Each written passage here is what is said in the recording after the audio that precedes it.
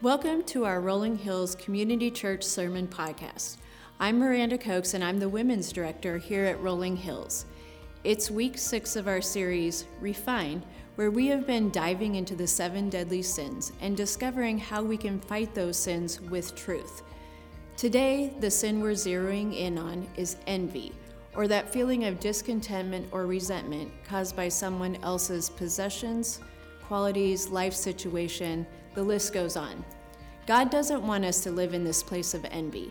He's given us life to the full found in Him, and we can fight envy with gratitude and contentment found in Christ alone. It's time we started fighting, so join us as we learn how to do that today. We're so glad you're here. You know, one of the most natural things that you and I tend to do in life, and I don't saying that it's right, but one of the most natural things that we tend to do is we compare ourselves to other people. Maybe you're sitting in this room and you're thinking to yourself, wow, the lady sitting next to me sings really, really great, and I'm not as good as her, or their car is really nice and not as nice as mine. We don't have to consciously think about it, do we? It's just second nature for us to kind of get caught in what I like to call the comparison trap, where we're always comparing ourselves to everyone else. And we've all experienced it, and I'm sure there are many examples that you could come up with. And so maybe you've had that moment where you're invited to someone's house and you go to a friend's house, and one of the first things you notice is how nice their house is compared to yours. And you think to yourself, wow, they have a great place and our place isn't so great. Or you're meeting someone for lunch and they pull up in a nicer car than you drive, and you're a little bit embarrassed because you thought to yourself, I should have parked in the back of the restaurant instead of up here in the front, because I'm kind of evaluating myself and judging myself against that. Or you see what another mom is able to do on the 100th day of school for dressing like an old person compared to what you were able to do. You know, and you were just lucky to find some baby powder to put in your kids' hair, so they had gray hair, and then you see this other mom that's able to do full regalia, the kids with a walker and everything, and you're like, who has time for that? And you begin comparing yourself. Or you watch how your son plays baseball and you compare his abilities as a 8-year-old or as a 14-year-old to everybody else on the field, and comparing yourself to all the other dads of how well their sons play baseball, or who has more followers, or who has better spring break travel plans. You're headed to Disney for what seems to be your monthly trip to Disney, and we're going to grandma's house, in Alabama, and you just think, wow, I wish I had that kind of life. Your golf game is better. Your salary is higher. Your 401k is stronger, and so on and so forth. It's comparison. And if we're not careful, at the heart of comparison is rarely this desire to celebrate how awesome you are, right? I mean, we rarely compare ourselves to anybody else so that we can celebrate just how great he is or how great she is. At the heart of comparison, many times, is this kind of truly carnal desire that I'm evaluating myself against you, and I want what you have. I yearn to be where you are. I look at you and think, you know what, my life would be better if I was like them, or if I looked like them. And then if left unchecked, what happens? Comparison most often leads to jealousy, and it most often leads to envy, which is where we're going to be camping out today. Because if we're not really careful, this kind of slide happens in our life to where we begin to notice how everybody else's life is different than ours, and then we begin to judge ourselves and evaluate ourselves against everybody else's highlight reel. And you begin comparing yourself and finding value in, am I as good as them, or whatever the case might be. Now, jealousy and envy are a sin. It's a sin that we've been talking about throughout this series called Refine, where we've been looking at some of these sins that we struggle with and looking at how does God refine that? What does God seek to do in my life if we refine that sin? And jealousy and envy are words that I have to spend very little time defining for you because you've experienced it. You know that feeling of realizing that emotion connected to someone has something that I don't have, or someone wins an award that I didn't win. And just because it's natural, just because it's second nature, just because it's kind of this innately, desire that we have, this sinful desire that we have, doesn't mean that you and I just kind of throw up our hands and say, I guess there's nothing we can do about it. Because if that's our course of action, we could literally do that for every sin in our life and just simply say, well, that's just kind of my nature, and so therefore I can't be any better. I can't do anything different. But in fact, God says, I want to show you a better way. I want to show you a better way how to refine these things to turn them into something that is actually God-honoring. And so what we're talking about today is not living a life of jealousy and envy, but we're talking about refining that to live a life of contentment. How do I live a life of contentment opposed to a life of envy? So why is all of this a big deal? Why should I care? why does it really matter? Well, you have to look no further than a verse of Scripture that I've referenced a couple of times in this series already. And so if you want to turn with me to the book of 1 Corinthians chapter 13, verse 4, you're going to see it up here on the screen as well. You can hop on that mobile device. But 1 Corinthians chapter 13, verse 4 is this amazing verse. Listen to what it says. Love is patient. Love is kind. It does not envy. It does not boast. It is not proud. So what's in this verse? Inherent in this verse is that one of the clearest teachings in the Bible about the type of life that I'm called to live is that I'm supposed to love. I am commanded to love other people. And so I'm asked time and time again in Scripture to put others before myself, to intentionally take second place, if you will. And so Paul's writing this chapter, this love chapter, if you will, and we've kind of taken this chapter and we've kind of just adopted it as this is kind of what you do at a wedding. And thank God that he gave us a verse that we could quote at weddings or that we could put on grandma's 50th anniversary plaque. It's like that must mean what this verse is about. But in reality, Paul was writing this to a church that was in the midst of some contention. And do you want to take a guess as to what they were fighting over? Do you want to take a guess as to kind of what the culture of the Corinth church was? You guessed it, comparison. They were stuck in a comparison trap. You had this one group saying, I have this gift and you don't have this gift. I can speak in tongues and you can't speak in tongues. I have a gift of teaching and you don't have a gift of teaching. I have more faith than you have. And so Paul kind of proverbially drops the mic and says, compare yourself all you want. But if you don't have love, your life is literally a clanging cymbal. If love is not the thing that you're known by, then your life is literally a clanging cymbal. And so he says, love is not envious. Love and jealousy, love and envy, they don't exist on the same playing field, meaning that I can't love people if I'm jealous of them. And so the big idea for the day, the main takeaway, the meat and potatoes, if you will, simply put, is that love doesn't envy. And as I grow in my love, envy and jealousy and comparisons should subside. But if I grow in comparison and envy and jealousy, then I should never be surprised when my love tends to go down. So the goal for today is to help us navigate through these truths, to see that God has a better way for us as we seek to refine these things and replace them with contentment. So let me ask you a question. It's a very important question that's kind of a baseline. And we've got to grapple with this question before we go any further. And it's simply put, you see it up here on the screen. What has envy added to your life? Think about it. What has jealousy added to your life? What has being jealous of another person actually brought that's been good to you? What relationship do you currently have that is stronger because of jealousy? Whose heart is in a better place today, or whose mental state is healthier today because you have increased in envy of what someone else has? If you can honestly say that jealousy has brought you more positivity, more peace, more overall health, more life, more freedom, clearer thoughts, wiser choices, if you can honestly say that, then I give you full permission to kind of stick around after the service and share your story with me, and I promise to eliminate this point from the 11 o'clock service. However, I don't think you're going to catch me up. You know why? Because Solomon already addressed it. The answer to that question, what has envy added to your life, has already been answered in Scripture. Go to Ecclesiastes chapter 4, verse 4. I saw that all toil and all achievement spring from one person's envy of another. This too is meaningless, a chasing after the wind. What is Solomon saying? He's saying when you're envious of other people, it's meaningless. It's literally like chasing after the wind. It's kind of like if you go to the beach and you have that moment where your bag falls over, or you pull a book out of your backpack and there's a piece of paper that comes out with it, and there's a big gust of wind, because most of beaches are usually pretty windy, and you see the paper go, and you're like, do I chase it? Because I just littered and I don't want to get fined for littering, but it's gone. Like you can't find it. And it's this poignant visual illustration of what Paul says, or what Solomon says happens in our life when we tend to live a life of envy and a life of jealousy. It's literally like chasing after the wind. It's a moving target.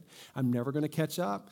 I'm never going to really be able to find that fulfillment that I am looking for, because envy always moves. Why? We get jealous of what other people have, right? But what's the problem? If we get what other people have, what does the next door neighbor get? Something even nicer. And I'm envious of what you have, and so I pursue that, and I go after that, and I find some very momentary happiness. And then I realize there was a new model of the truck that came out, and now I want that. It's this ongoing, moving target. So as you see here on your notes, envy does produce a lot of things in life. Peace is just not one of them. So what does envy add to your life? It adds a lot to your life, actually, just not peace. Envy and jealousy brings a lot to you. Peace is not one of the things that it brings. I love this verse in Proverbs chapter 14, verse 30. Proverbs chapter 14, verse 30, it gives you one of the clearest visual pictures of why this matters. A heart at peace gives life to the body, but envy rots the bones. It's kind of a this or that. A heart at peace gives life to the body, but envy rots the bones. And it's as if the writer of Proverbs is saying it's kind of your choice. Do you want a full, rich life, or do you want a rotten life? Do you want your life to be filled with peace, or do you want your life to be filled with rottenness, so to speak?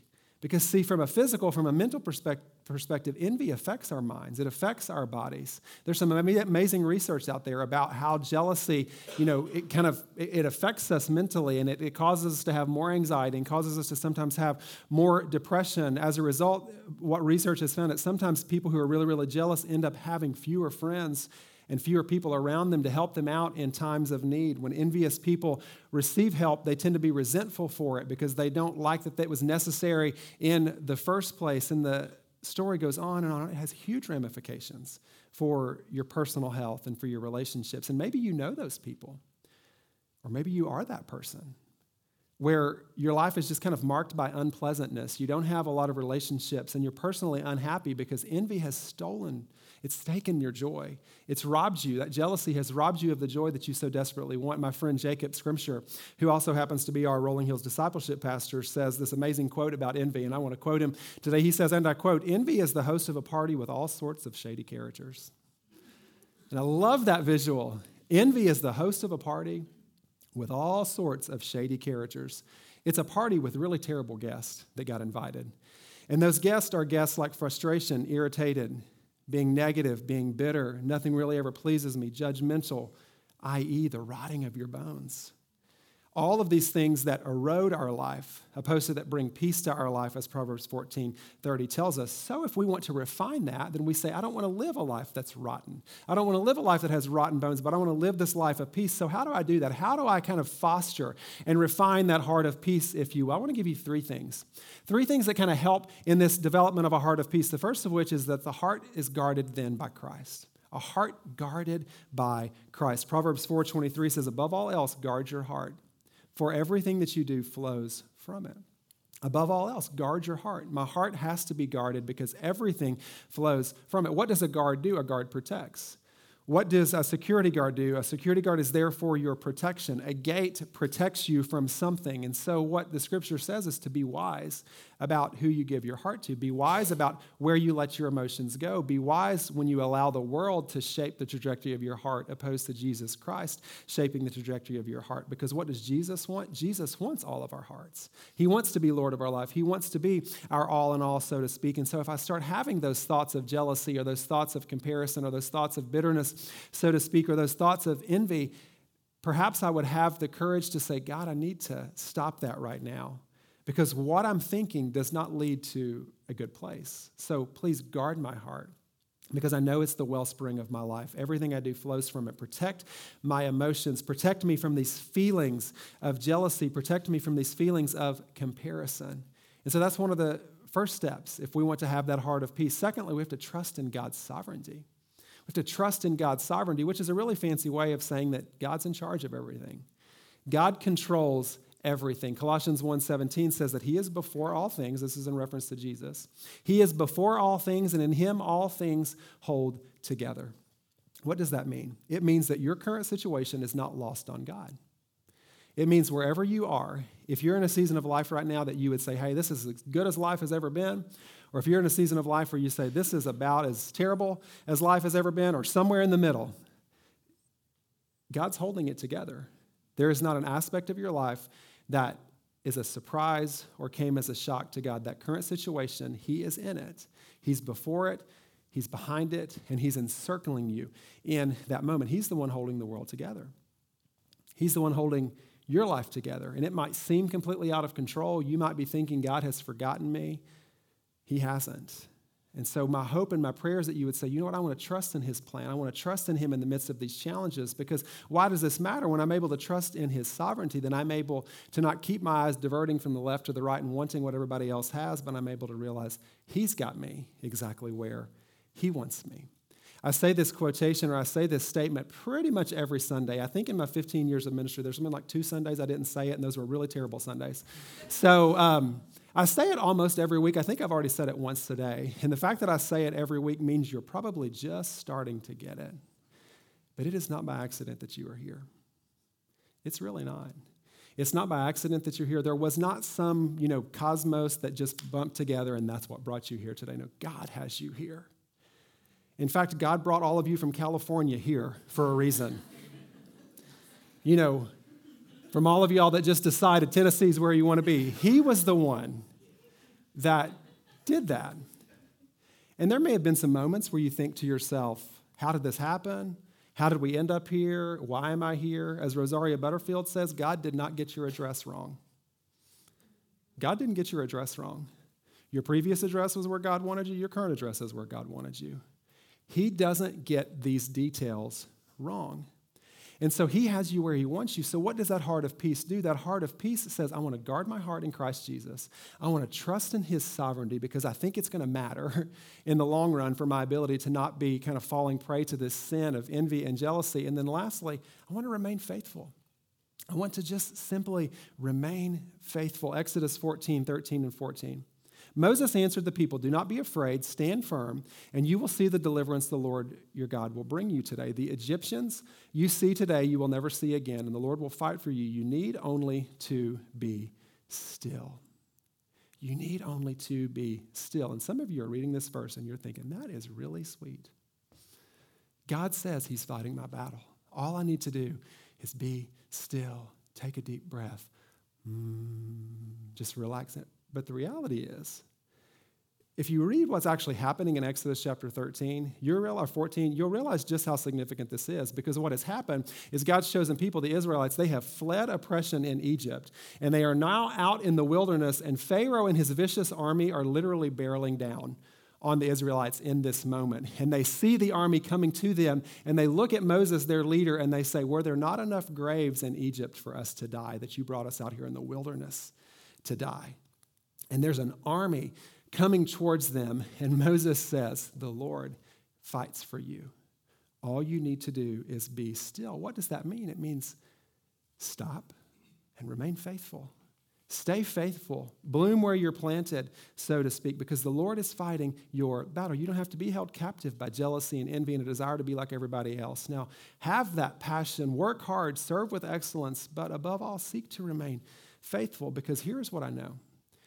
And I don't know it because it's original to me. I know it because it's in Scripture. If God has a move for you in the future, He'll make that happen. If God has a career change, you'll know about it. If God has something significant He wants you to step out and do, you don't have to spin your wheels on that. May I suggest for you a second, if you're out there trying to work ahead of God, or maybe you're out there trying to do something and God is just not in it, and you know He's not in it, but you have just been pushing and pushing and pushing and pushing and trying to do something that's working ahead of God, may I suggest for a second that you just stop and be still. Give it to God and trust that if He has a different chapter for your life, guess what? He's the author of your life. He'll write it. If He has a new chapter for you, He'll make it abundantly known. Now, I've actually tried to operate under this principle my entire adult life. The premise that if God wants to move me somewhere, He's going to do it.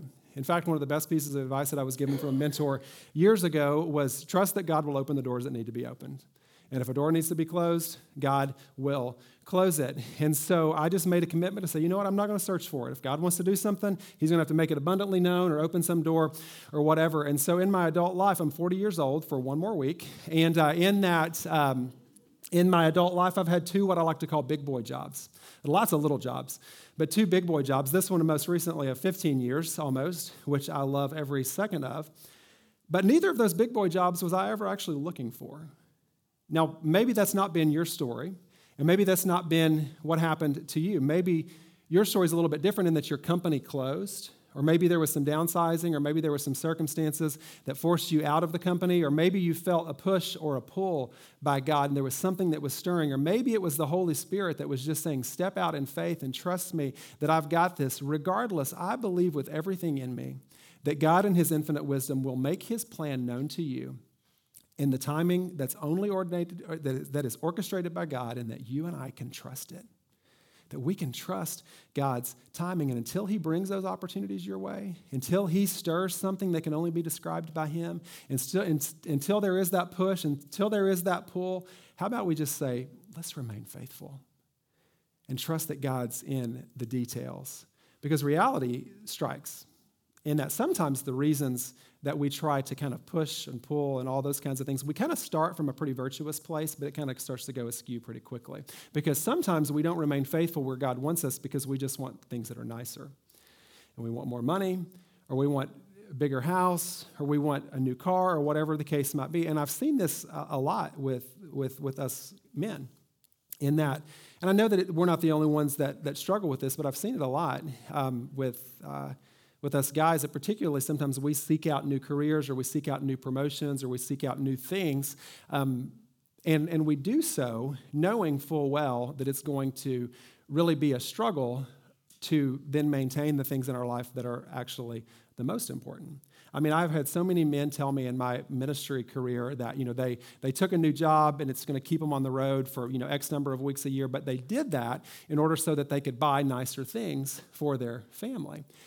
And my question has always been, what does your family need? Do they need a nicer beach house for the week, or do they need you? And the answer to that question is you. Now, again, I'm not saying if you're dealing with a promotion right now that you should call the company and say, the pastor said I shouldn't take the promotion. That's not what I'm saying at all. But I'm saying just a lot more money, just a new position, a lot more power, so to speak. Sometimes we go after these things because they sound really virtuous. But in reality, what we're really going after is, I want the things that everybody else has. And I want what he has, or I want what she has. And if that's the case, if it is the latter, if that is in fact why you're seeking to navigate into something new right now, I implore you to avoid that like the plague. And trust that if God wants to stir that, he's going to do that. I mean, listen to James 3:13-16. God's word's not silent on any of this. Who is wise and understanding among you? Let them show it by their good life, by deeds done in the humility that comes from wisdom. But if you harbor bitter envy and selfish ambition in your hearts, do not boast about it or deny the truth. Such wisdom does not come down from heaven, but it is earthly, unspiritual, demonic. For where you have envy and selfish ambition, there you find disorder and every evil practice. Are you familiar with the old adage, where there's smoke, there's fire? It's kind of what James is saying. He's saying, where there's envy and selfish ambition, where there's some smoke, guess what the fire is? There's some disorder and evil practices that tend to start stirring up in our life. He connects this up, and so all of a sudden we realize this is really serious stuff. That me just wanting something that somebody else has seemed really harmless, but if I leave that unchecked, then it can slide to this season of life where that envy and jealousy snowballs. And the scriptures say that the harboring of that envy is not wise. In fact, James says it's unspiritual, it can be demonic, it's disorderly, and evil. See, one of the most common things that I see, and maybe you've seen this as well, and it's a result of envy in our life. And it's something that we rarely like to discuss, but something that tends to happen in our life when we're envious and when we're jealous of other people, as you see it here on your notes, is that jealousy kind of makes it virtually impossible to be happy for someone else. Why does that matter? Because you're like, Jason, you kind of sound like you're giving us a really great self-help talk here. So why does all this matter? Well, think about the primary commandments that God gave his people. What was the primary commandment that he gave? Love him first and love others second. We like to insert ourselves as number one. We like to say, all about me, then maybe about God, and then maybe about others. God didn't even say God, me, others. He said God and others. And so jealousy stands in the way of the very thing that God says I am to primarily be about. It makes it virtually impossible to be happy for someone else. And so I want to bring some words to this and shed some light on it, because if there's a dark area of leadership, or if there's a dark area or an evil side of your life, a symptom that we don't like to talk about, one of the wisest things that we can do is shed some light on it, because in the midst of darkness, light exposes things. And there's this part of our life that we give voice to that all honesty, for a lot of us, and I've had seasons in my life where this has certainly been true, it becomes a ceiling for us. It becomes what I like to call the ceiling for growth, the ceiling for next steps, the ceiling to experience. We kind of keep bumping into the ceiling because we struggle with jealousy, and it's made it virtually impossible to be happy for someone else. Jealousy makes it really difficult to find joy when other people succeed. Because if I'm envious of all the things that you have, there's this really evil side of my life, and it's kind of directed by sin, that doesn't celebrate with you at your success, but it does celebrate a little bit when something doesn't go so well for you. And hearing those words come out of my mouth and seeing at least a few of you nod makes me feel like I'm in somewhat good company, that I'm not alone in this. Those moments when you realize, I don't have to be the best. I just want to be a little bit better than him. And it's not nefarious, it's not ill will, it's not this sense of I want everybody else to fail, but what envy causes us to do is to find a little bit of happiness, and let me add momentary happiness to that. It causes a little bit of momentary happiness to see somebody else not do so well. So instead of rallying around another person, instead of cheering on another person, if there's a root of jealousy in those relationships, you're going to feel a little bit better about yourself when somebody else doesn't hit the mark. And it's this really kind of dark, evil side of how we live. And I'll be the first to tell you, we're not exempt from that here in our church either. We're not exempt from that in our church. You're not exempt from it in your family. You're not exempt from it in your business. We're not exempt from it here in the church. It's really easy for me to celebrate other churches in our community,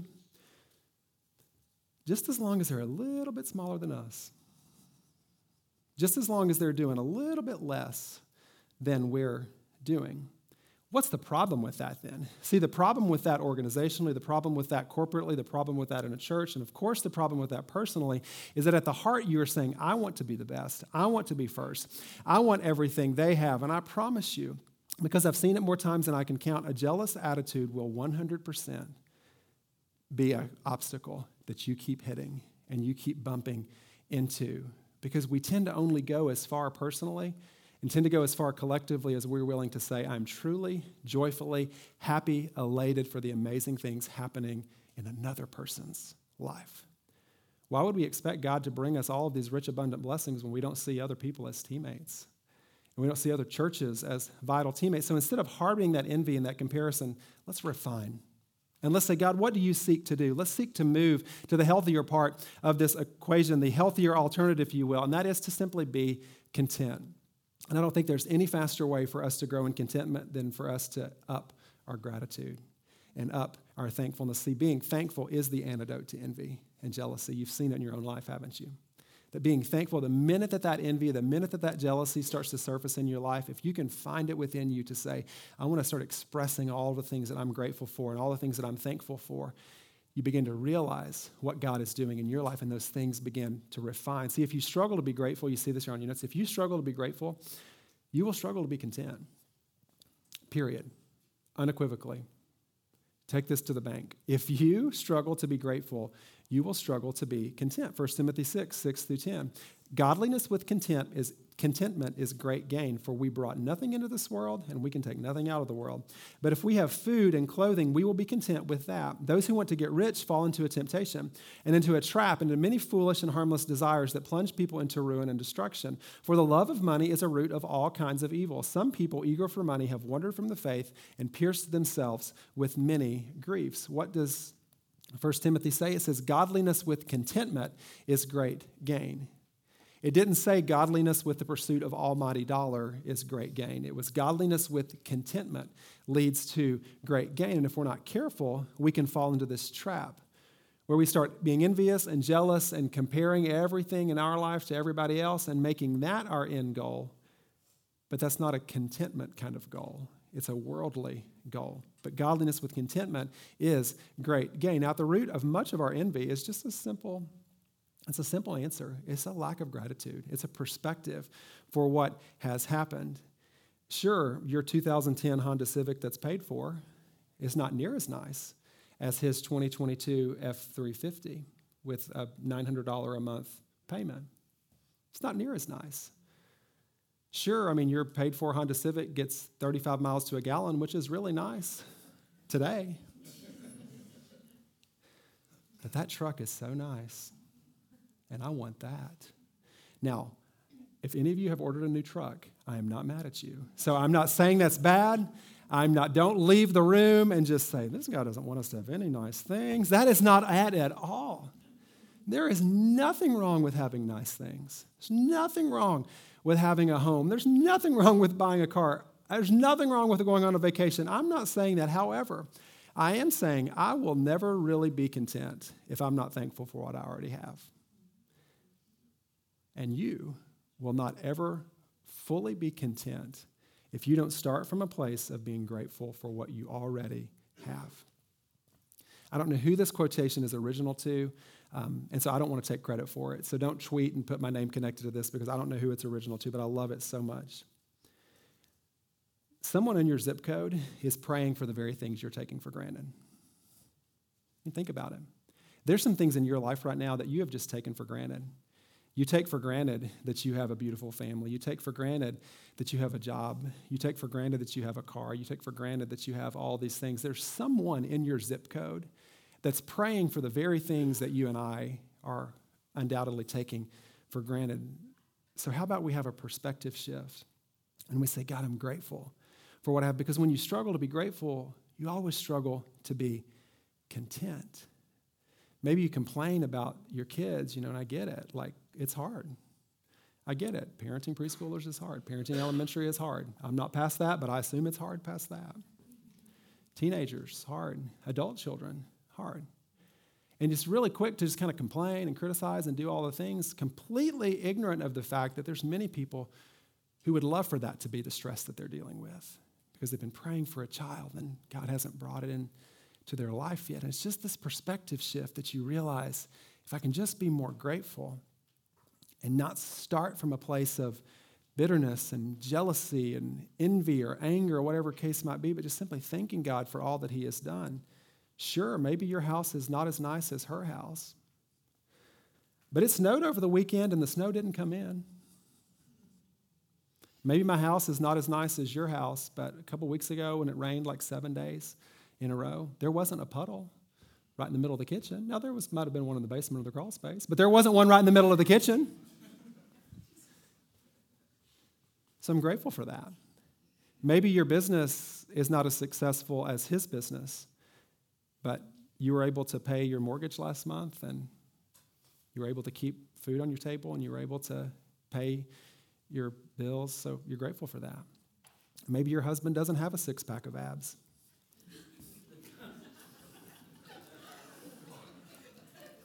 I'm with you guys. I know you. I'm with you. We're in this together. But he works hard every day to provide for your family. And when he gets home, he continues to put you first.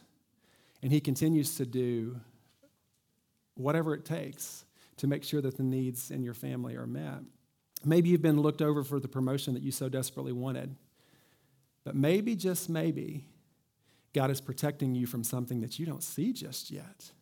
Maybe there's something that you've thought, that's what I need, and maybe God is saying, no, I'm protecting you from a side of the story because I see the beautiful tapestry that you don't see. I'm protecting you from something.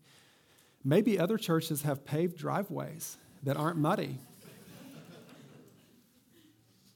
And maybe there's other churches that have auditoriums where they don't hear a baby crying through the wall. But you know what? I'm thankful that God gave us this piece of ground because it's holy. Yes. I'm thankful that God gave us this building with all of its smallness because it's a holy place. And I'm grateful that there's a place where people can come and where they can meet Jesus. And I'm grateful for the promise that one day soon there will be a building where you can go to the restrooms inside the building and not have to go to what I'm also grateful for, the nicest luxury restroom trailers I have ever seen in my life. But it's easy to start from a place of pointing out all the things that are wrong, when if we shift our perspective, we say, God, you're so good.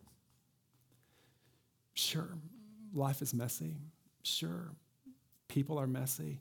Sure, they drive me crazy. Sure, I'm not where I want to be financially. Sure, I need more savings. Sure, I wish I looked like that. Sure, fill in the blank. Keep going, keep going, keep going. But the reality is, until we're thankful for where we are, that contentment will always be elusive. And so how about we just simply camp out in this truth then? Because this is where it really starts, and this is where we close, that true contentment is found in Christ alone. That's where the contentment is found. True contentment is found in Christ alone. Philippians 4:11 through 13. Not that I'm speaking of being in need, for I have learned in whatever situation I am in to be content. I know how to be brought low, and I know how to abound. In any and every circumstance, I have learned the secret of facing plenty and hunger, abundance and need. I can do all things through him who strengthens me. Philippians 4:13 is undoubtedly one of the most popular verses of Scripture, and we've kind of taken it to mean that you can run the race faster than anybody else. I can do all things, and it's certainly true for that, but in reality, the man who wrote it had been in prison, had been beaten, had experienced affliction, had gone through lean seasons, and had gone through seasons of plenty, and he said, because of Jesus Christ, I can do all of this. I can be unwavering and steady and faithful because of Jesus. It is only Jesus that brings the contentment that you and I so desperately need. But that comparison, that jealousy, that envy, it's debilitating. It's frustrating. They lead us to a terrible place, but praise God, he said, I've given you a better way. So let's commit this morning to be refined and to live a life of contentment for his name and for his glory. Let's pray. Lord, thank you for who you are. God, thank you for meeting us here. Thank you for your presence in this place. God, it's been so good to be together and so good to just listen to your word and to hear it and to hear the truth. And God, I thank you for the Holy Spirit that's here and that seeks to meet us and seeks to guide us and seeks to connect us. So God, if there's something in our life right now that's maybe a little bit out of sync, that you would give us all that we need to listen to you. I pray that if there's searching in this room for contentment in the wrong places, that you would just help us to take a detour and to turn our eyes to you.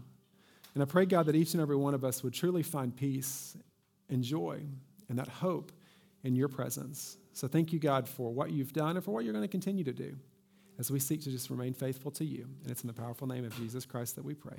Thanks for listening to our Rolling Hills Sermon Podcast, part of the Rolling Hills Podcast Network. If you liked this podcast, subscribe to it or share it with some friends. You can also check out some of our other great podcasts like Making History Parenting Podcast, Men's Leadership Network, Rolling Hills Women's As You Go podcast, and more. If you're interested in learning more about Rolling Hills, download our app, follow us on social media, or visit our website at rollinghills.church. We're thankful for you.